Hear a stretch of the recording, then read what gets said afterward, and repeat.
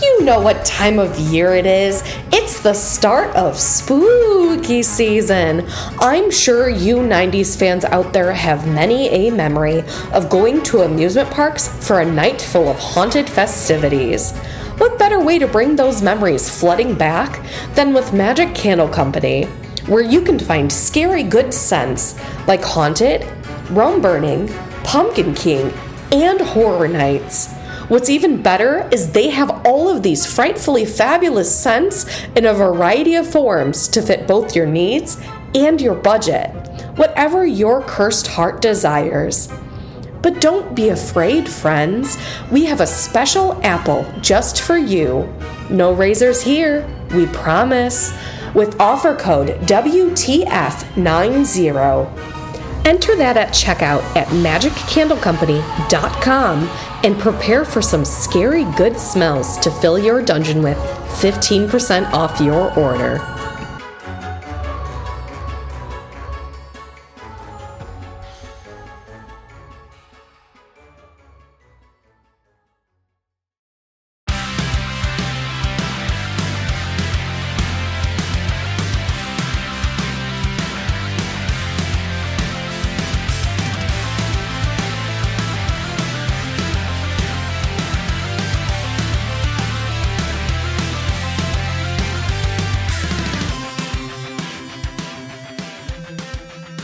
Welcome back to What the Fuck Were the 90s. I'm your host and the girl with the shape of an L on her forehead, Katie. I am the man that's walking on the sun, Nick. Today we're finally able to talk about Smash Mouth and welcome our dear friend and funny man, the Mr. Andy Bodandy himself. Andrew, say hi to our lovely listeners. Somebody once told me that the world was going to roll me, and roll me it did. Perfect. Yes, exactly. Who knew that those words would be prophetic? Seriously, the whole song is just like prophecy. We should pray at the altar of Smash Mouth. All right, let's get warmed up and have the listeners get to know you a bit with a few quick 90s facts about you, and then we'll dive into Smash Mouth. Okay. Okay, number one, the big question. If you had to choose 90s Disney, 90s Cartoon Network, 90s PBS, or 90s Nickelodeon for the rest of your life, cannot watch anything else, only the one station, what would you pick? Here's where I'm going to jump in. Obviously, kids PBS, but kids PBS Fox News. So you get all these Spielberg kids cartoons, Animaniacs, Freakazoid, all that shit. Okay. Damn. So like the Warner So Brothers WB. stuff. All the WB All the stuff. WB. All right, now I gotta update my list now. I gotta put WB. Yeah, although you only get the first Batman Adventures, you don't get the new Batman Adventures. Yeah, that's fine, Robin and because I stuff. still get Tiny Toons. And That's you true. know I need that Tiny Toon. That was the first time I heard They Might Be Giants when they did the Particle Man bit. Oh, yeah. Particle Man. Anyways. Is there something that you liked from the 90s? Can be literally anything that you can't remember if it existed in the 90s or the early 2000s. Ooh. That could be a lot of stuff. It's a ton of stuff. Whoa. Is there something that you liked from the 90s? Can be literally anything that you can't remember if it existed in the 90s or the early 2000s. It could be a TV show. It could be a shirt, even. It could be anything. Oh, yeah. The loss of innocence. Post 9/11. Big time for 10-year-old Andrew. So early 2000s. So early 2000s. Yeah. Oh my God, that communal trauma is what all. Never forget. I wish I could, though. Country hasn't been the same yet, like either. No, you know, it broke us. It Yeah. broke us big time. Yeah, we're worse for it. The terrorists won. I mean, you're not wrong. That's- Look at us. Look at all of us. We're all scared dumb idiots now. Yeah, we are. We are terrified. They of each literally other, idiots. succeeded at everything they tried to take away from us, Yeah. but nobody figured it out. I mean, we're fighting more against each other than we are anywhere else in the world. Like half the purpose was distrust. Yep. Yeah. And they have completely sown it and was like fostered into more of an existence as time went on by opportunistic politicians on both sides of the aisle. Both parties. Yeah, both parties need to go get fucked. That's a good segue into the next question. Sure. Nice. Save that one for post. What was your favorite 90s snack? My favorite 90s snack, Dunkaroos, fucking no Yes. duh. Yes. But what frosting that style? root? Chocolate. Really? My boy. Nah. I'm a chocolate I mean, I get it, but nah. dude. I respect, but nah. Pork and Alice Dose. Like chocolate birthday and vanilla? flavor? Oh, You Yeah. have to, because I asked them for a choice. Like, which choice? Yeah, that's fair. That's One fair. or the other. I mean, fair. if you could do both, of course, every fat kid would do both. Like, I would dream of doing both Dunkaroos. chocolate birthday cake. You use both. Yeah, delicious. Get a little sprinkle, a little choco. Yeah. I mean, technically, the question is, what's the snack overarching? It doesn't have to be like the specifics, but yeah. Dipping snacks, though, in general, I think are really understated. And I know I could buy them as an adult, but would it be the same? No. No, yeah, buying Like the Fun cheese Dip and now. breadsticks. Yeah. Buying Fun Dip now does not feel the same as No. buying Fun Dip back then. Like, you got away with, like, opening up that packet and, like... I think doing that's that the line of thing Fun is Dip. free Fun Dip. Fun Dip that your parents bought is Yes. the best Fun Dip. Yeah. Yeah, well, everything that somebody else buys is the best. Like, it always tastes better. Totally. Nowadays, you can just taste the shame. Like, I can taste how fake it is, and I'm like, I shouldn't be eating this. I'm going to pay for this later. Do they still give you that red piece of plastic that used to come with the Fun The Dip? little full strip. Yeah. For the, are we talking about the crackers or the Fun Dip? Because the Fun Dip was a candy stick. Oh. It was like a pure sugar candy stick that when you chomped on it, your teeth hurt. You'd put it into I was talking pixie about the stick crackers. dust. Yeah, the You put crackers in- they still have the red stick. Put it in pixie dust. Yeah, but then the Wasn't that a stick. drug? It was a drug. Yeah, pixie dust was. Oh no, angel dust was. Angel dust. Angel dust. In the 90s, I believe. Yeah. Probably not. It was actually. Yeah. Yeah, I think actually it I originated. remember watching a Touched by an Angel episode about that. I might have to fix that one in post. Yeah. We could Google that one later and double check it. Yeah. And then delete it in post if we need to. Yeah. But leave this section in so that people are confused about what got deleted in post. Yeah. Make it a mystery. An ARG. Just a big hole in the episode. What happened?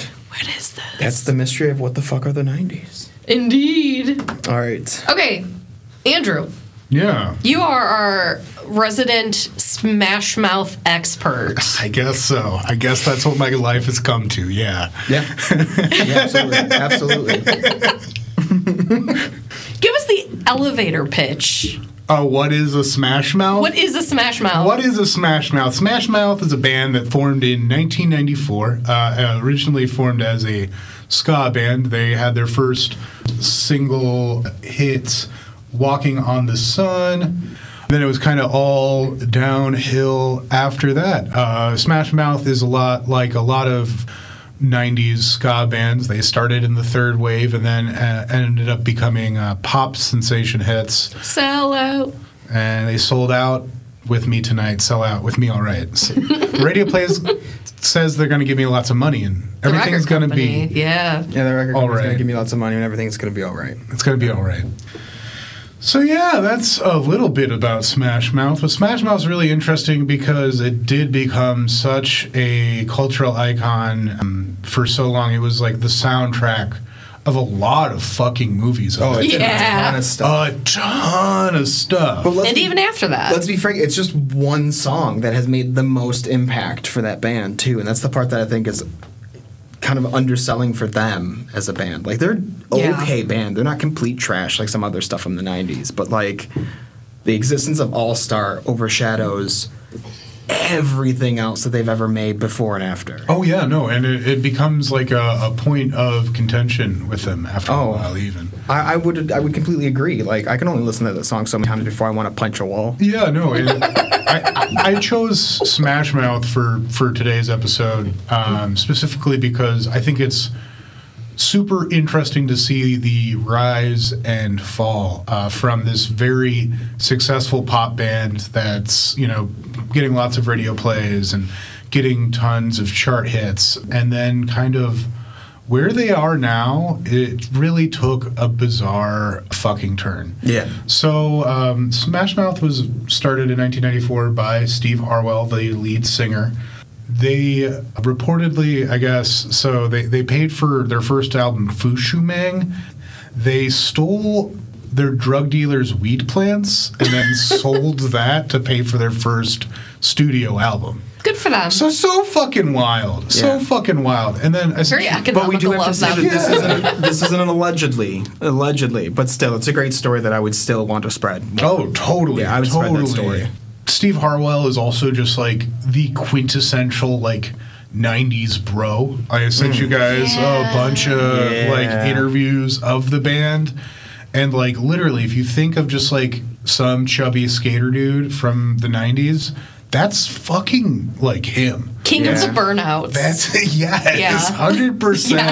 He is like straight up like in one of his interviews. He's like, "Yeah, I like fast cars and rock and roll and women." so like Guy Fieri, if he wasn't a good cook. He looks a lot like Guy Fieri. There is even like pictures of him and Guy Fieri like shaking hands and shit like that. Oh, so they have been seen in the same location. They have. Okay. Well, that blows my theory. And neither of them are dead. Can't confirm this, but they kissed.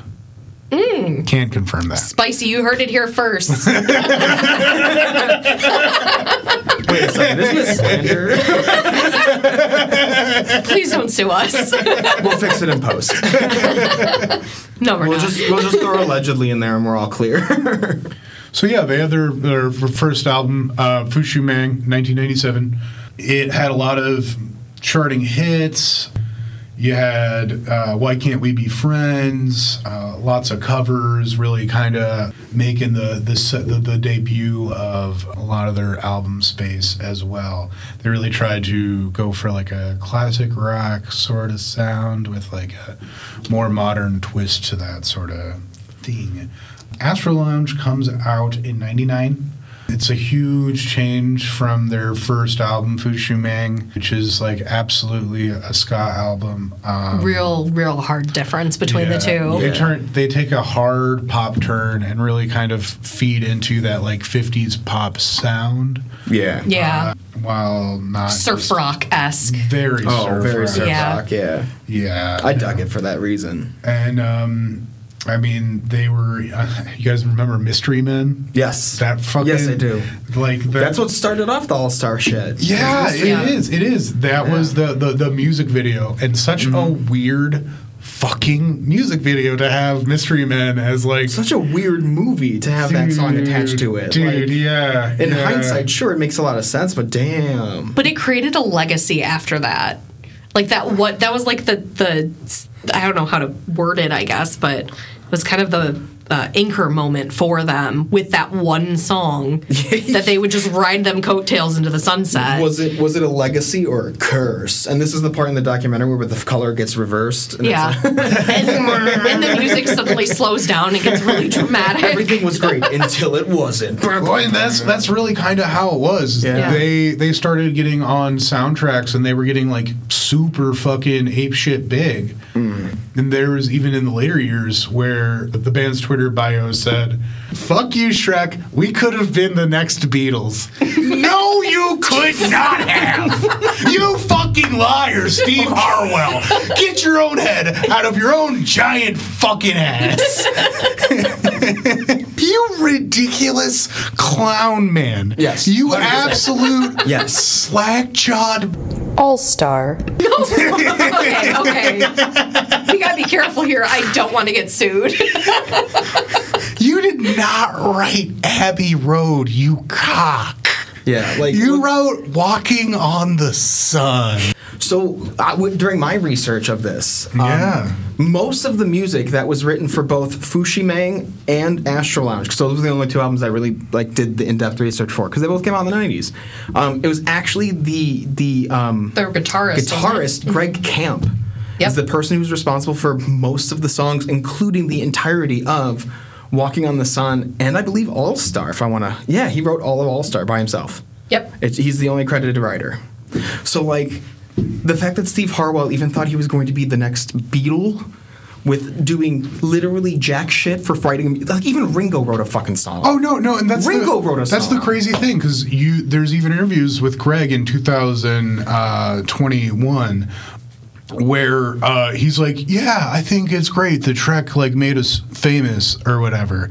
But honestly, I think the person responsible for the Twitter statement is probably Steve Hartwell. Oh, absolutely. And we can kind of see the keys, the clue-ins to like the psychology of this dude, because he's not with the band anymore, and the band is still playing. They are, yeah. Yeah, they actually released, was it a single recently? Something like that. Yeah, something like that. Yeah, the latest album came out in 2012, and from the Wikipedia post for the timeline, it looks like Greg Camp left the band in 2008-ish. So, like, it's been just Steve Hartwell for the longest time with the bassist Paul Delisle. Just confirmed, July 28th of this year, Underground Sun, a single from Smash Mouth, was released. Fantastic. Can confirm. Now, who's their lead singer now that... Well, we'll get into the whole... Probably some other guy. Yeah, some there is somebody guy. else that is leading. I don't know who he is, but it is definitely not Steve. Steve Hartwell. And it's funny that you mentioned the interview with Greg, because that even bringing up like him writing most of the music. Most of it, yeah. Because he mentioned in one of the interviews that the difference between Astro Lounge and Fushumeng was like night and day, obviously, which we talked about a little bit. But then also they wanted to do a happy, more like, we're in a good place now, we got what we wanted by getting this like multitude of fame. Yeah. And the album is supposed to reflect that, including All Star, which was supposed to be like a love letter to the fans. Yeah. Like, that's wild. Yeah. That's really wild. Yeah, no, and it's really crazy to see like the full like genre flip. Yeah. As fast as it happens, because even like no doubt she did, Gwen Stefani did the same sort of stuff, yeah. But she still kept ska elements in her later songs as well. Like, that didn't all fully disappear. Where in Astro Lounge there really isn't, you know, like a ska song per se in it. No, I mean there's still like some ska musical techniques, but it's very much more in the line of the West Coast surfer rock type style. Yeah, which is where they're from. I mean, they're California rockers, like 100%. Yeah. I mean, there was that blend of South Cali punk rock and ska at the same time. Like, you got Operation Ivy, who kind of have a similar mix of that, like, old school surfer rock and then straight up ska punk with the pick 'em ups and stuff. Their song "Nervous in the Alley," which is a favorite of mine, is a really, really solid fucking ska song. Yeah. Like, it's just a really solid ska song, like, no doubt. But yeah. One of the things actually mentioned in one of the interviews that you had sent us too, yes, was like the different rock influences, because I know you guys were starting to talk about that a little bit with like the surf rock influence and stuff. Yeah. And it was mostly Greg that they talked to about it. But they did talk... The person who was talented, you know? Yes. They did talk to Steve about it a little bit, too. And they did talk about a lot of the influences that came in. And, I mean, it shows on the albums. It definitely shows. There was a mention of Steve being a huge Elvis fan. And that I will disagree with being a connected sound, because I don't think there's... it's so a connected sound. I would say him. See, it's the thing that... It's not Steve's voice, but it's like his style, the way that he wants to portray his voice. Demeanor, yeah. But the issue that comes up with that, though, and I think this is why there was the hiccup between the two, is that the band's overall musicality does not want to go in that direction at all. Right. So you have Steve on his own, just being like, oh, Elvis in the next Beatle. I'm a guy, I sound like Chester the Cheetah. I'm going to do weird-ass dancing and stuff. And, like, that's what my look is going to be, wearing a lot of bowling shirts and stuff. But the rest of the band was like, bruh, nah, we're just going to play some, like, pop-punk music and go on from there. Or pop rock, more along the lines of that. Yeah, no, and it was like a bunch of bowling shirts and button-downs. I mean, they all look like... they're from the set of Ed, Edd n Eddy. Like, honestly, yeah. I don't know if you've ever seen like the voice actors for Ed, Edd n Eddy, where like they look like, so Ed and Edd n Eddy, like they drew the characters to look like voice actors and stuff like that. Oh, I didn't know that. Yeah, but like they look like the most 90s spike-haired dudes fucking ever, bro.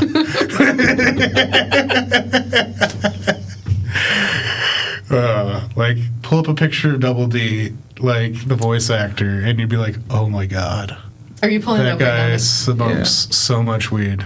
I believe that this is the man who was at Double D from Ed, Edd and Eddy. Yeah, that's a much older picture. It's definitely. But even so, like, you Yeah. can tell. But, Oh, like, yeah. Yeah. Here's the guy that played Eddie.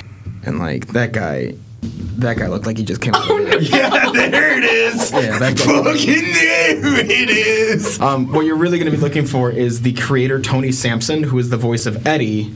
And at least the picture that I have seen, he looks like he was in the middle of the Star of Smash Mouth interview that we were watching. Like, honest to God, he kind of looked like he just stumbled onto set and went, oh, hey, there's an interview going on, and sat down, and, like, nobody knew that he was not part of the band. Honestly, yeah.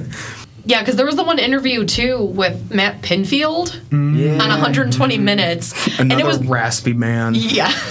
Hey, I'm a guy and I talk like this.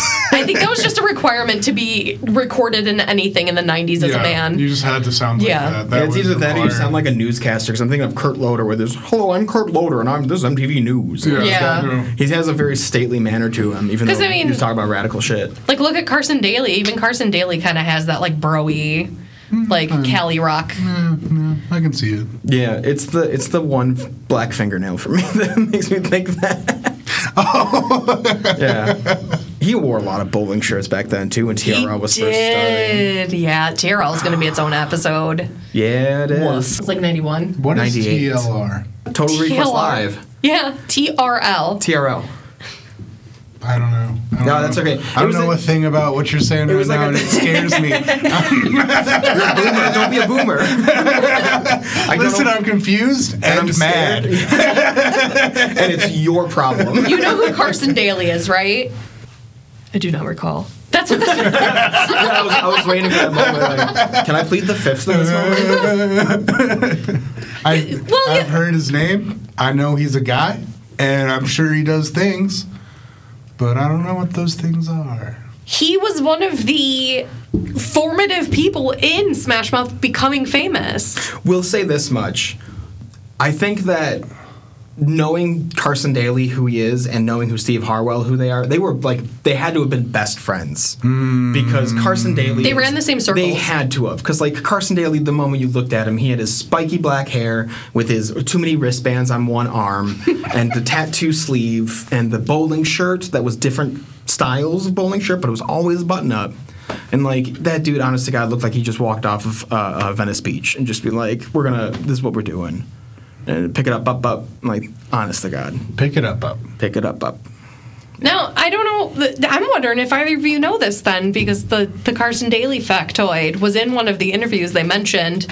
Steve had a buddy who was at the local station where Carson Daly had his connections through, because he was at the time recording pretty much, I would assume, what was the equivalent to TRL in that studio. Yeah. Not MTV yet.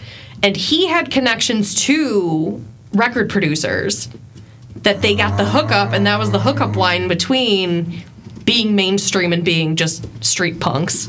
Yeah. More or less. I mean, Yeah. because, like, don't get me wrong, like, their studio hits, I think Nervous in the Alley was, like, one of their first radio hits, even. It's really good, but it's not like...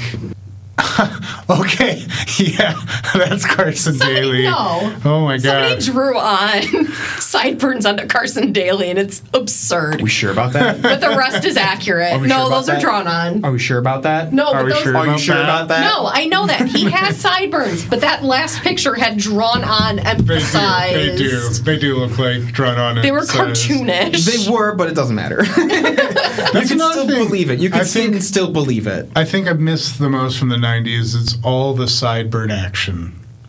It was everywhere. Starburns level of It like was epicness. everywhere. Yeah. Yeah, there was a lot of sideburns in the 90s. Sideburns, soul patches. Steve Harwell had both.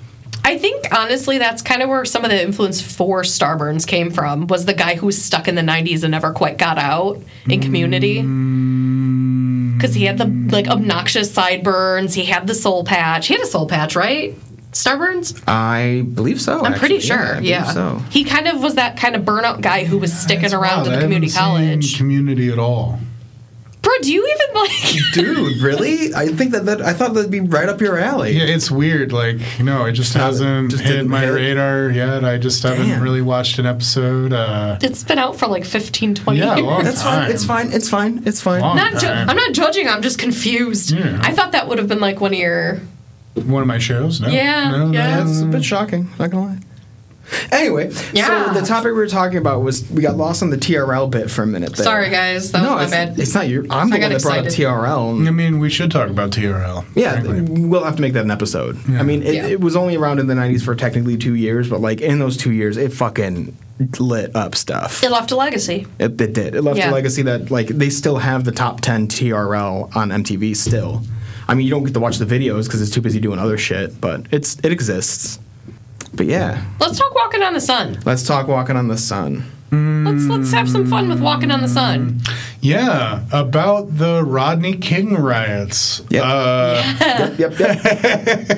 I did not expect that. No. I know. I was like, oh, okay. Yeah. An actual protest song from this group. Yeah. Yeah.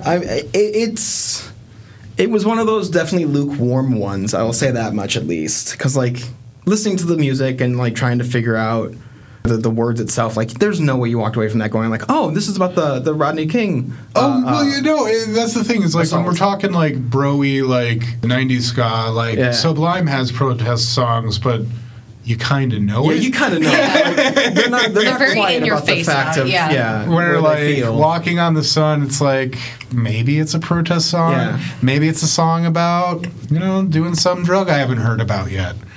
Oh, yeah, like Semi-Charmed Kind of Life type stuff. Exactly. Yeah. There is a quote that I had heard, I think it was in one of the interviews that we listened to about Walking on the Sun, from Greg Camp. And he said it was written during the whole Rodney King thing. His quote, thing. So great job of just undermining. Oh, that whole Rodney King thing. We decided we could monetize this. Yeah, because he follows that up with the song is basically a social and racial battle cry. It was sort of, quote, can't we all get along, end quote, song for the time when I wrote it. Yeah, I took a note of that. It was just about all the things that were going on around me as a young person. And I'm like, God, what is going on? I don't understand why this is happening. It's like we might as well be walking around a planet on fire. And that's how it came about, end quote, for the whole of Greg Camp's statement. But like, wow, that's why I said, like, it's such a lukewarm way of making a protest song. It's all the whole classic, like, why can't we all just be friends? It's like, well, and they did. You can't ignore the history. Yeah. Cover Why Can't We Be Friends? Yeah, they did.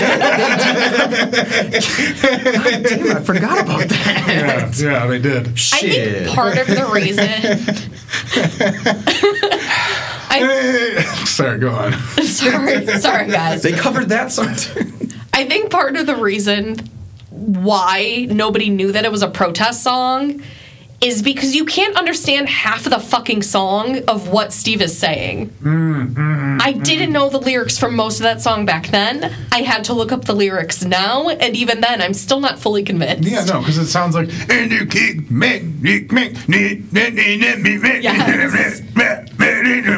Under attack.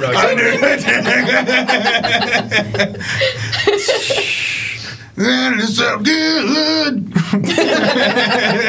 See, you do know the song. So don't delay now. Some flies are running out. Yeah, it did not click. It's a great song. Don't get me wrong. Like, I think it gets in your ear exactly the same way that you want a pop song to do. Oh, very much. Like, it's got the good rhythm. Like, it makes your brain just go, ah.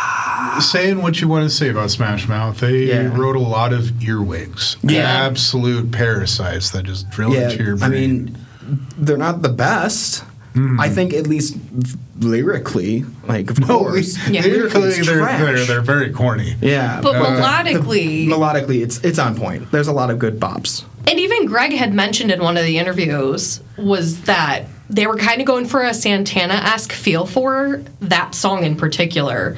And you can feel kind of... nailed it. Yeah, you can feel a little bit of the pieces that got kind of sprinkled through of that influence. Especially with the... Yep. Yeah. Yeah, the quick stuff. Open drum break.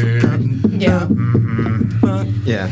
But we're just sitting here making beep sounds and all the that was noises. not the original creation of that song. No, it was not. It was very much more Santana originally. Yeah. And it kind of evolved the more that they were like, we need to make this more marketable for the producers to be happy with. And that's where they ended up with it. I mean, did you hear the first track? I haven't heard it, have you? Okay, no, I haven't either. But like that's what I was reading about too. How that like I had heard that this was originally a different song that Greg Camp had demoed. Yeah. And he just kind of carried the demo around with him like you would in that moment where the quote elevator pitch happens. You just toss a cassette at somebody and be like, hear my demo. And like I guess Steve had heard it and they were like, we could make this work and make it different. And so they added the different things to make it what it is now. But yeah, it's really hard to fully shit on Smash Mouth because like the music is good. But it's marketable. It had market success. It's great. Like if you took all of the lyrics out, you could probably put that on Billboard now, and people would be like, "Oh yeah, it's good music." Yeah. Like just rewrite new lyrics. It charted. Like yeah, I mean, it could get charted again. It charted for a long time. It did. And that's the thing that's super wild to me is kind of like how successful they were to like how weird it all went down in 2001. So we're talking about the events. Steve Harwell and the band were playing at Sturgis, I believe. In Michigan? Or Indiana. Was it Indiana or Michigan, Sturgis? I think the Sturgis he's talking about is in South Dakota. Oh, that's right. South Dakota. Wait, this was in 2011? Or 2001 or 11? No, this is 2021. Oh, that's the one where all the bikers usually... Just recently. Yeah, the event. That event. Yes, the event. That event, yeah. So he was at Sturgis during peak COVID. He was on stage saying...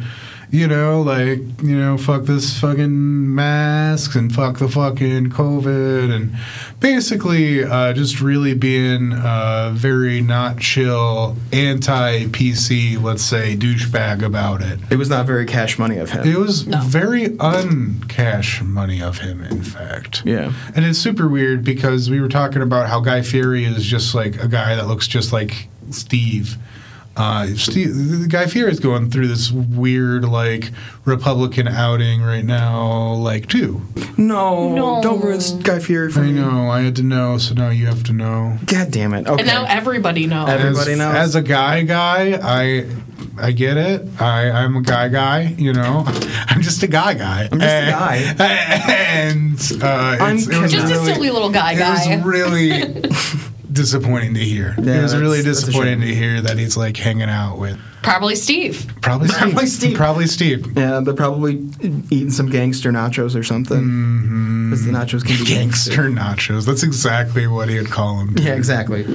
To follow up on the event that happened, the Sturgis rally you were talking about was in 2020 on the nose. Oh, 2020. There was something else that happened in 2021, and that was in Bethel, New York. I thought I was going to be able to fact check. You did fact check me. This is a whole different controversy. There's more. Because this is what leads to the retirement of Steve Harwell out of music altogether. Like he has not been, or at least I haven't seen him been in a band since or sang since. But in Bethel, New York, he appeared to be intoxicated, came up on stage and started threatening the audience, and then at a point in time performed a all-star salute. And then following the performance, he retired, saying that he has ongoing health issues, which may now be the case. But at the moment, I doubt that there was health issues. But not like degenerative mental issues. It's pericardia or something. Yeah. Something with his heart, if I remember correctly. But to add more to that Sturgis one though, it became a super spreader event. Oh yeah, it was a huge issue. Huge issue. So many people got COVID because of that. which is wild to me. I mean, that was before like the vaccine was out or anything like that. But I'm sure this was like big bad dark times where we had no idea what the fuck was happening. Oh yeah, no, I was like unemployed then. I think I think I was just not working at all, which was pretty cool. Bring me back, Daddy. Yes. I have been summoned. And we're cutting that one out. No, that's staying. That's staying. For everybody needs to know I'm daddy here. Don't cut a single daddy that I say.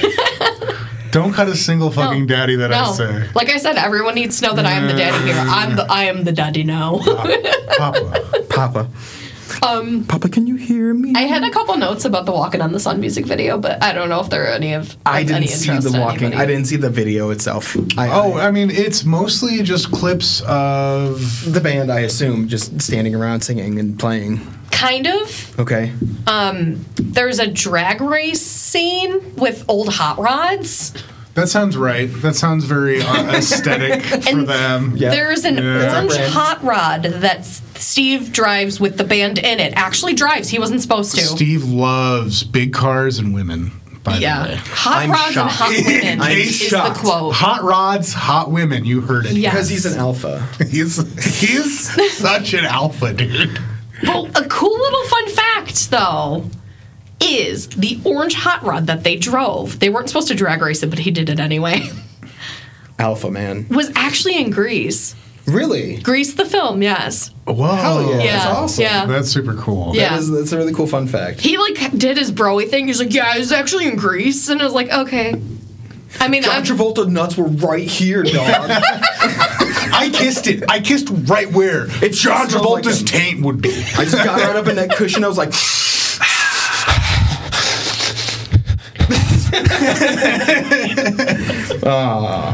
but yeah, that's fucking dirty in that seat, dog. That sounds awesome. That sounds super cool, but also super lame at the same time.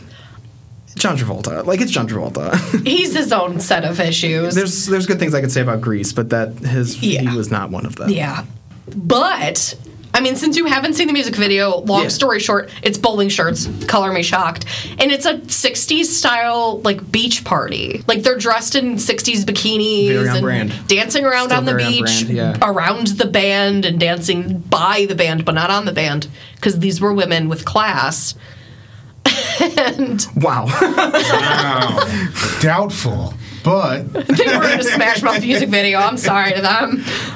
You gotta get your bag. And it sucks because I had a note that said, did anyone else notice the nod to Gilligan's Island? But 2 out of the 3 people in this room have seen it, and the person asking doesn't really get a good answer because it's like, duh. I'm the one who brought it up. yeah, I've seen it. Have you seen that boat? That was like Gilligan's Island. Oh yeah, me too.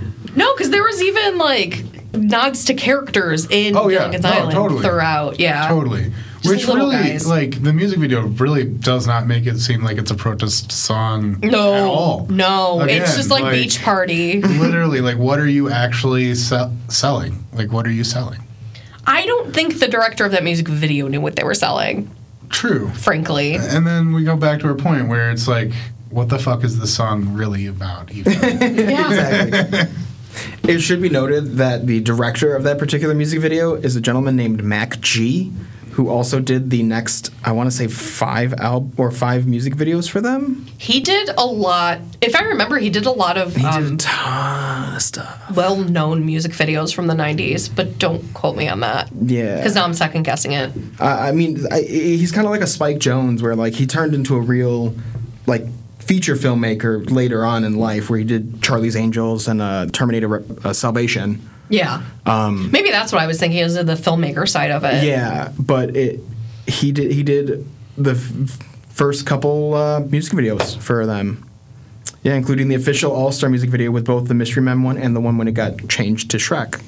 Yeah, which is weird that All-Star has 2 music videos. It has 2 music videos. Both after movies. I didn't know that. Yeah.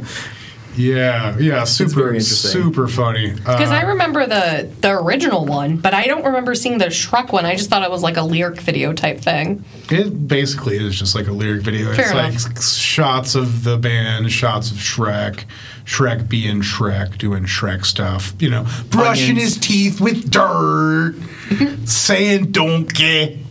Talk about onions. Ogres are like onions. You never know what you're gonna get. Close. Yeah, I get that. Yeah. That makes sense.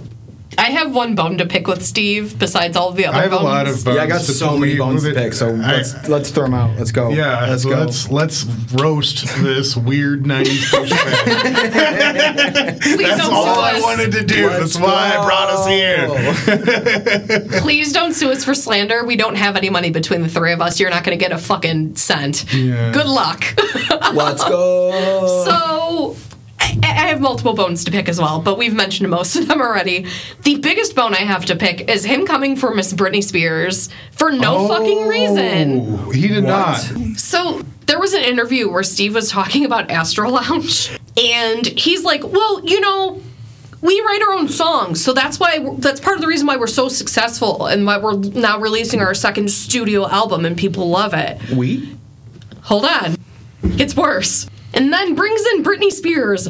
Why? Besides just to be sexist and an asshole. Yeah. And it's like, you know, you got these little teeny boppers like Britney Spears who are coming These little in. teeny boppers, Yeah. these little women that are small and women. Yeah.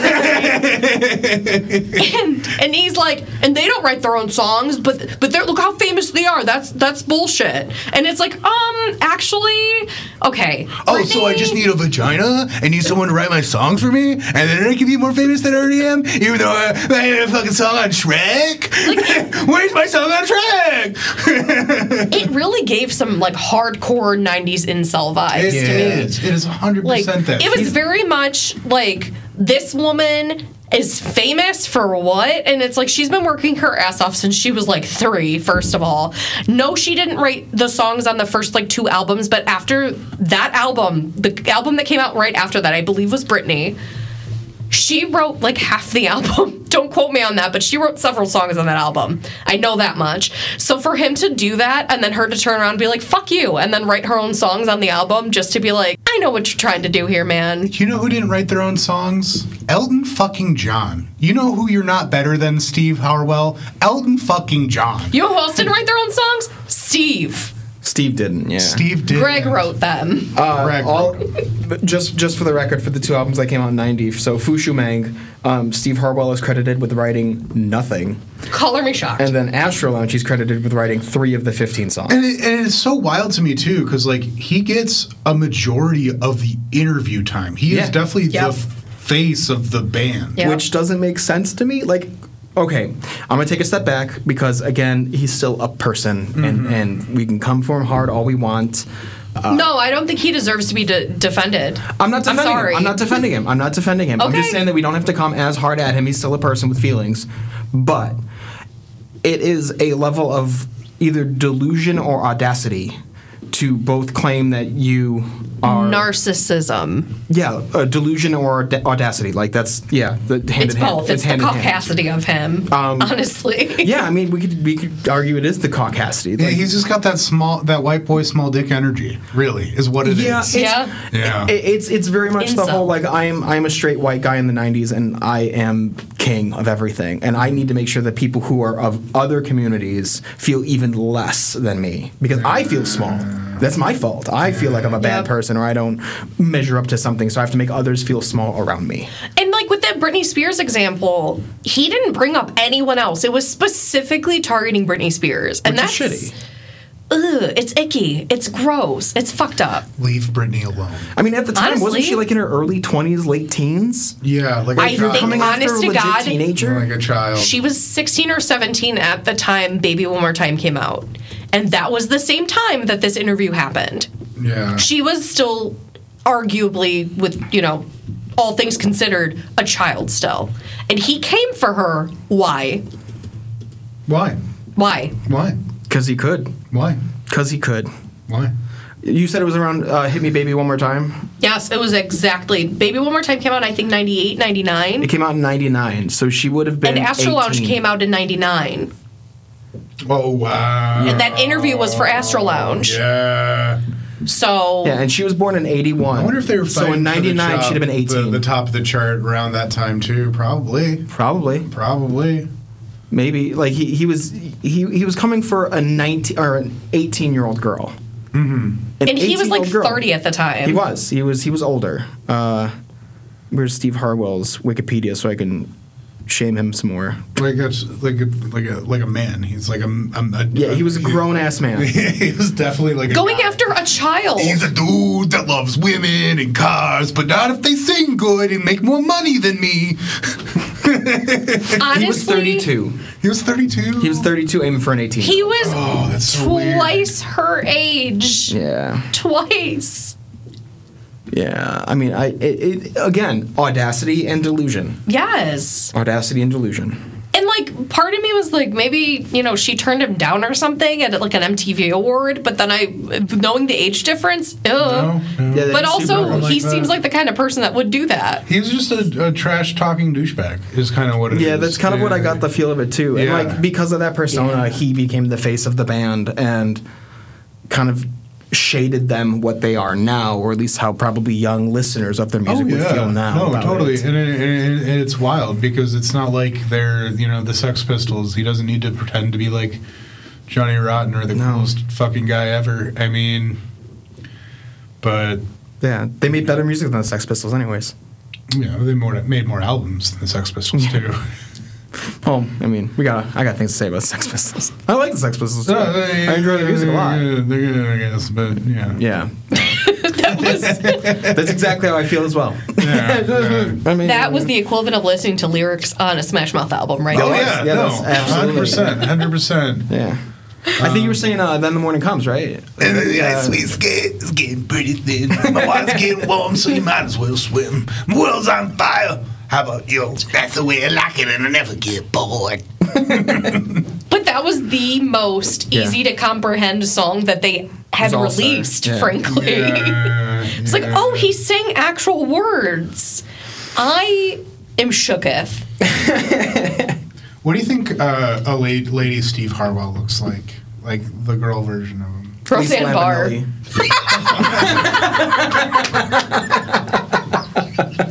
Wow. Female comedians at the same time. Well, the dude's a joker, so, like, why not? Yeah. He's a joker. Like, he seems to be that kind of, like... He's a toker. Tries to be the funniest guy in the room. For those of you listening at home, I just jumped off my damn chair. Yeah, she fell out. He really is, though. I mean, Yeah, absolutely. Total pick-me vibes. Mm-hmm. I know now we're literally just shitting on Steve Harwell. Yeah. Like, the conversation's devolved to just shitting on Steve Harwell. But let's keep it going. What a weird little douchebag. I do want to talk about the music, though, because I do think that the music being bad, it's worth talking a little bit about.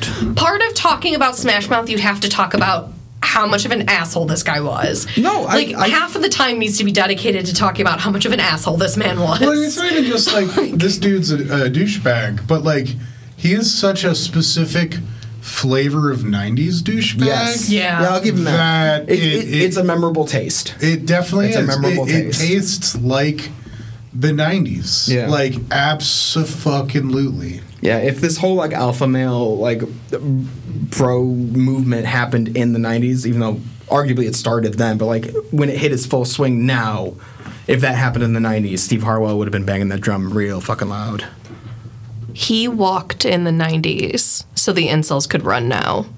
I hate that exists and that you're right. I really do. Because he did. He walked so that the incels nowadays can run. Oh, God. He was setting the path for them. Mm-hmm. And then the internet grew around that movement. Oh, yeah. And here we are. Well, then it's crazy because, like, these incels will also glam onto people like Tom Green and shit like that, you know? Yeah. There's such a, anti-PC sentiment back then in the 90s where you could just kind of fucking do whatever. I mean, this is kind of the reason we're called What the Fuck is the 90s? Yeah, there's some wild stuff that happened. What the fuck is the 90s? I mean, what the fuck is the 90s? What the fuck is the 90s? Do we have any other shit we want to talk about this man? Like, there's plenty to say. I mean, there's plenty to say about the band as a whole, but I'm at the end of my list. What do you guys got? You got anything else you want to add? I have a full nostalgia moment when we started talking about this topic. Okay. So growing up, Throw it at us. my oldest brother actually had Astro Lounge when it was released, and we listened to that fucking album so much that when I was re-listening to it recently, I haven't heard it honestly since I was maybe 12 or 11. When I re-listen to it now, So 20 years. I knew the words to some of the songs still. Yeah, I And had that was too. so wild to me. Yeah. I don't even know when I heard that album previously. The closest I can think is maybe my brother's friend had it, because we'd always go over to my brother's friend's house after school until my parents could come get us. And, like, we'd listen to albums, like, very, very much a lot of Eminem. But I think that might be where I heard that album for the first time, because I was listening to it and going, these are familiar in a weird way, and I don't know why, and I can't put a finger on it. I literally just got it for Christmas one year. My mom saw it at Walmart, and, like, yeah. That was that. That was that. That was it. That was it. That was the good. Yeah. Astro Lounge was probably one of my first records. I mean, it's that or, like, some Weird Al record. I'd say. Mine was not as badass. But it Andrew's was true still kind of formative badass. years. Yeah. First album I bought for me was Linkin Park's Hybrid Theory, because I'm that kind of emo kid. That's pretty cool. That's pretty cool. Mine was, the first one I bought for me was Cake, so bit lame. I like Cake. Cake's good stuff. Cake's good stuff, but Did it have like the distance and shit? oh yeah, it was Fashion Nugget specifically. Perfect. That's a good album. Great album. It's a great album. Great album. I think another reason why the nostalgia stuff, and I wanted to bring it up, is like it's very strange that I still want to re-listen to this album again. Like, I kind of dig the album and might give it a listen as an adult, with the critical lens that Steve Harwell is a douchebag. Yeah. But listening more for Greg Camp to see if I can, hear if there's any sort of like depth to what he's trying to write and play. Yeah.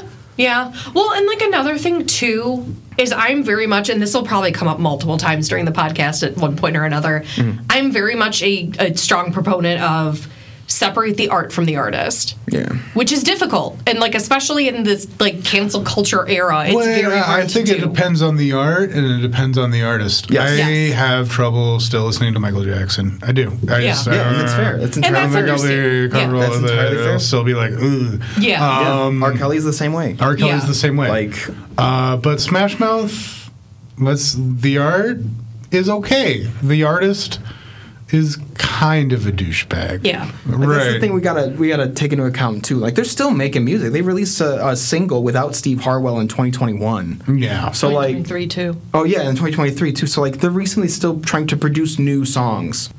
As long as I don't hear shit about the other members being like him, I'd let the residuals go to the band members that aren't pieces of shit. And yeah. like 4 out of 5, it sucks that 20% of that is going to go to a person that I'm not a fan of or any of the values that are attached to them.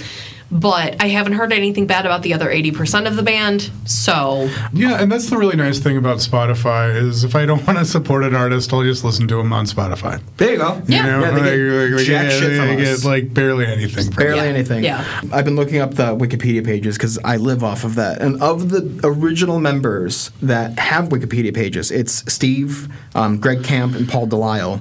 And neither Paul Delisle or Greg Camp seem to have the tab that says controversy. That's promising. So that's always a promising start. Yeah. Because if in your Wikipedia page you have a subheader that is for controversy, like you gotta stop and rethink about what's going on with your life. And support your local librarians, because like Yeah. a lot of them contribute to Wikipedia and making sure that it is factually accurate.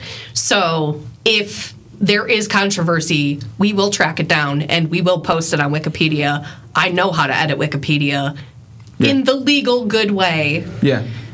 It's mostly librarians that take care of Wikipedia. I did not realize it was mostly librarians. Yeah. Cataloging librarians, yep. Yeah, cataloging librarians and people. Yeah.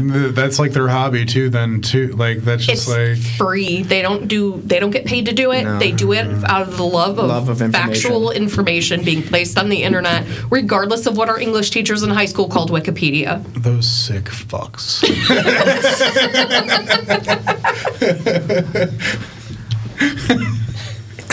Damn. All right. Like, is the teachers the sick fucks or the librarians who do this shit for free? Everyone. Fair enough. Doing it for free. If you're good at something, get paid for it. Get paid for it. Yeah. So it looks like an American. Some more great news for the Greg Camp fans out there, if anyone's listening to this and is a friend of Greg Camp. In March... Friend or fan.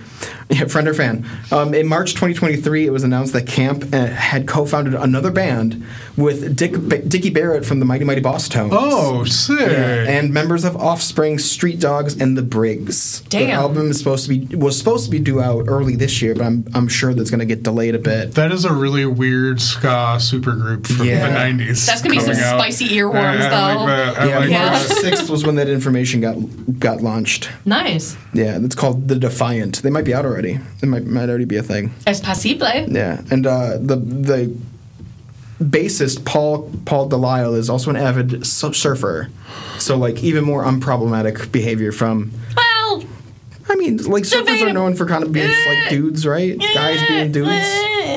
They can be really sexist too. There's a whole thing about that. Oh yeah, that's fair. Yeah, that's because fair. women can't surf.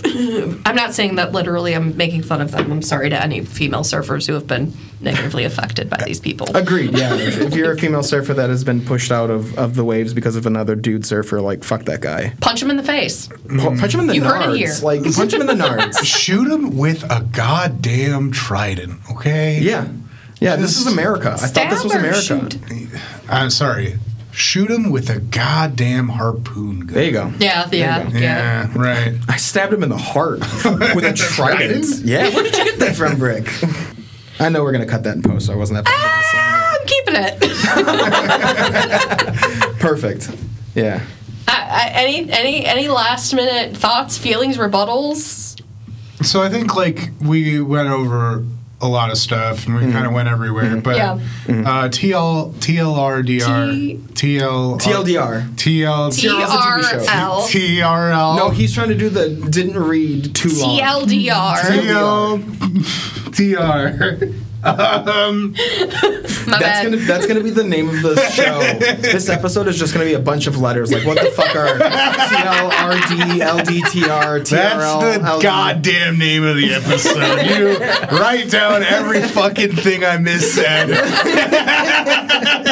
That's the name of the goddamn That's gonna be the episode. description for the episode. Is all the things you've misquoted. The TRLD. I don't know. Too long.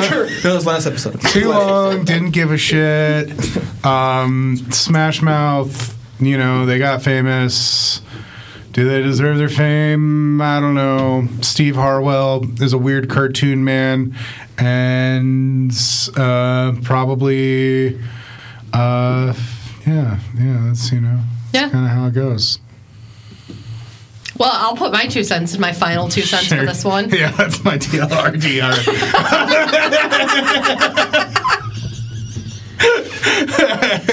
Fushiming, highly underrated album. Very. Astro Lounge was absolute fucking garbage. I will die on this hill. Come fight me. I think Astro Lounge is okay. I think if we're apples to oranges, Astro Lounge, Yeah, I was Fushiming, I think they're different, but I think they're okay.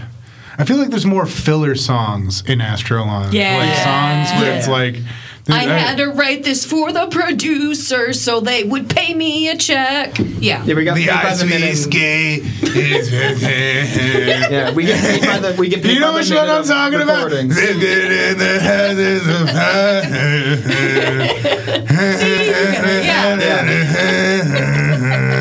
That one.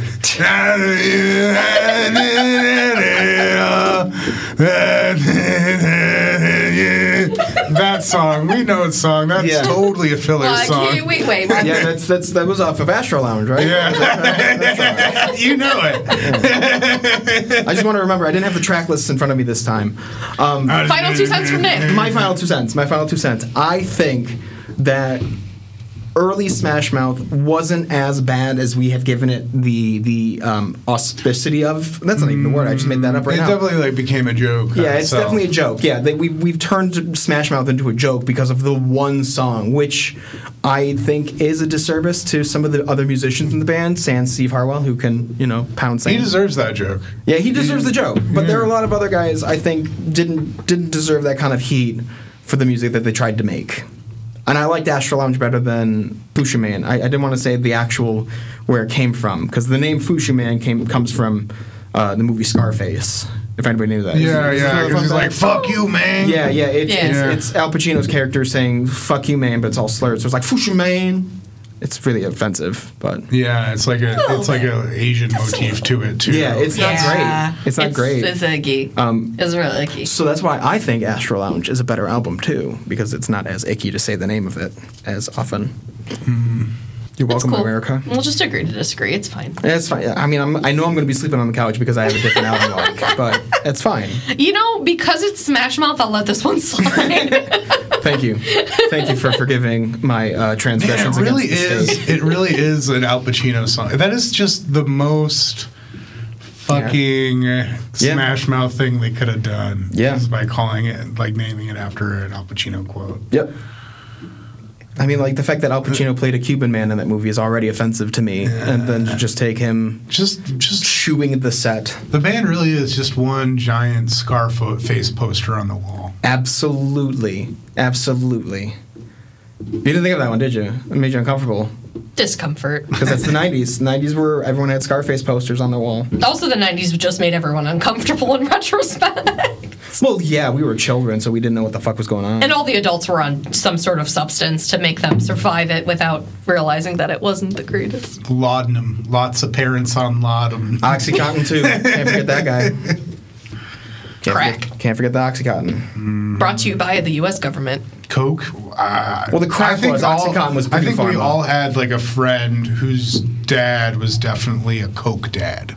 Yeah. Like a party dad, too. Like a Coke dad. Yeah. Like, it's like definitely like an 80s Coke dad. Like, yeah. Or you're a 90s kid, but maybe, that dude did so much Coke in the 80s. Or a beer alcoholic, and that was it. It was one of the two. That was it. Yeah. Yeah. Either a lot of Coke or a lot of beer. I never thought about that with people's parents. Yeah. I have no memories of that kind of stuff. No, I absolutely, like, we had a friend growing up, like, his dad, like, died of alcoholism and all this shit, but, like, 100%, like, 80s cocaine dad. Like, gotcha. Like, the town I'm from, like, Morris is, like, a really small town, stuck in the 80s and shit like that, too, and, yeah. Like, Sheesh. Yeah, I think the worst habit that I noticed or remembered from, like, the parents of my friends and stuff was smoking and maybe the occasional drink. But mostly smoking. It was mostly smoking. Well, yeah, no, and we didn't find out about the cocaine until, like, high school, but, like... I still don't the smoking in their houses and everything, the ashtrays everywhere, that was... It was a different time. I mean, you walked into a restaurant and they asked you if you wanted the smoking or non-smoking section. Like, there was a difference. Like, some kind of magical barrier would come up that separates, the carcinogenic fumes from wafting over to some person who has... like scarred lungs or something. I have a lot of special memories in the smoking section of Steak and Shake. Thank you. Oh my God, the Joliet Steak and Shake got so goddamn smoky though. Says the man who probably contributed a third of that smoke. Lit like 4 cigarettes on his own, just.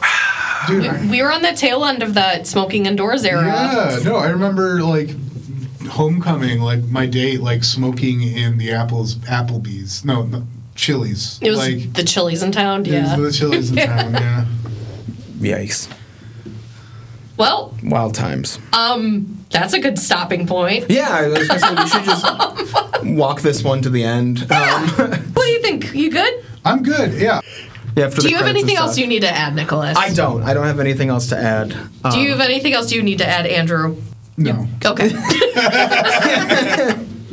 Well, we'd like to give a big thanks to Mr. Andy Bodandy for joining us here today to talk all things 90s Smash Mouth. It only took us a very long time to get here, but we got here. Andrew, where can the lovely listeners find you at? Don't look for me. Don't find me. I don't exist. I'm not here. I'm not really real. Don't you get it?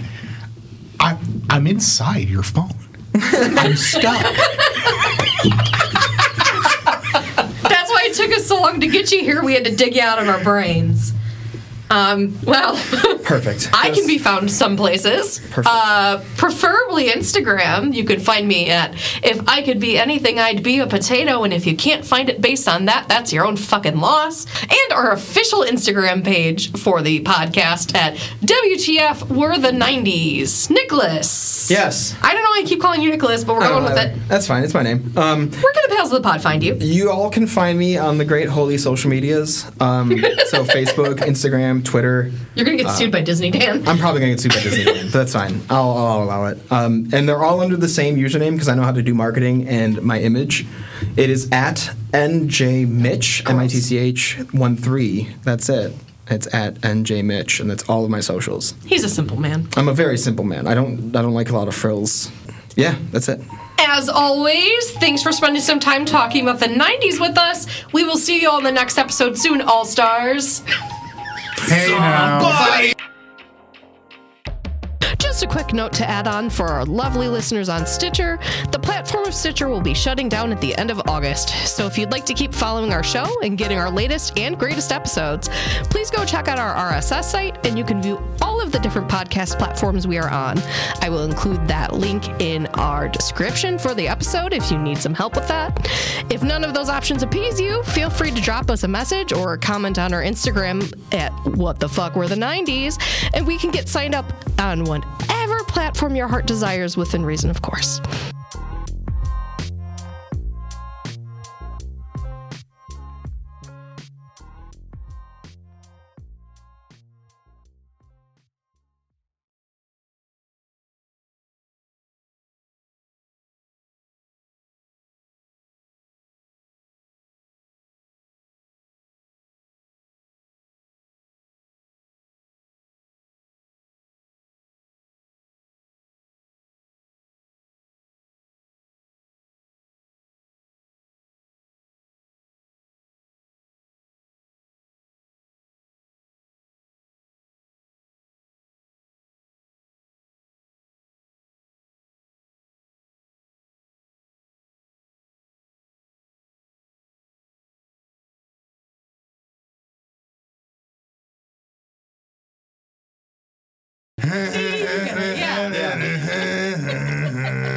That one.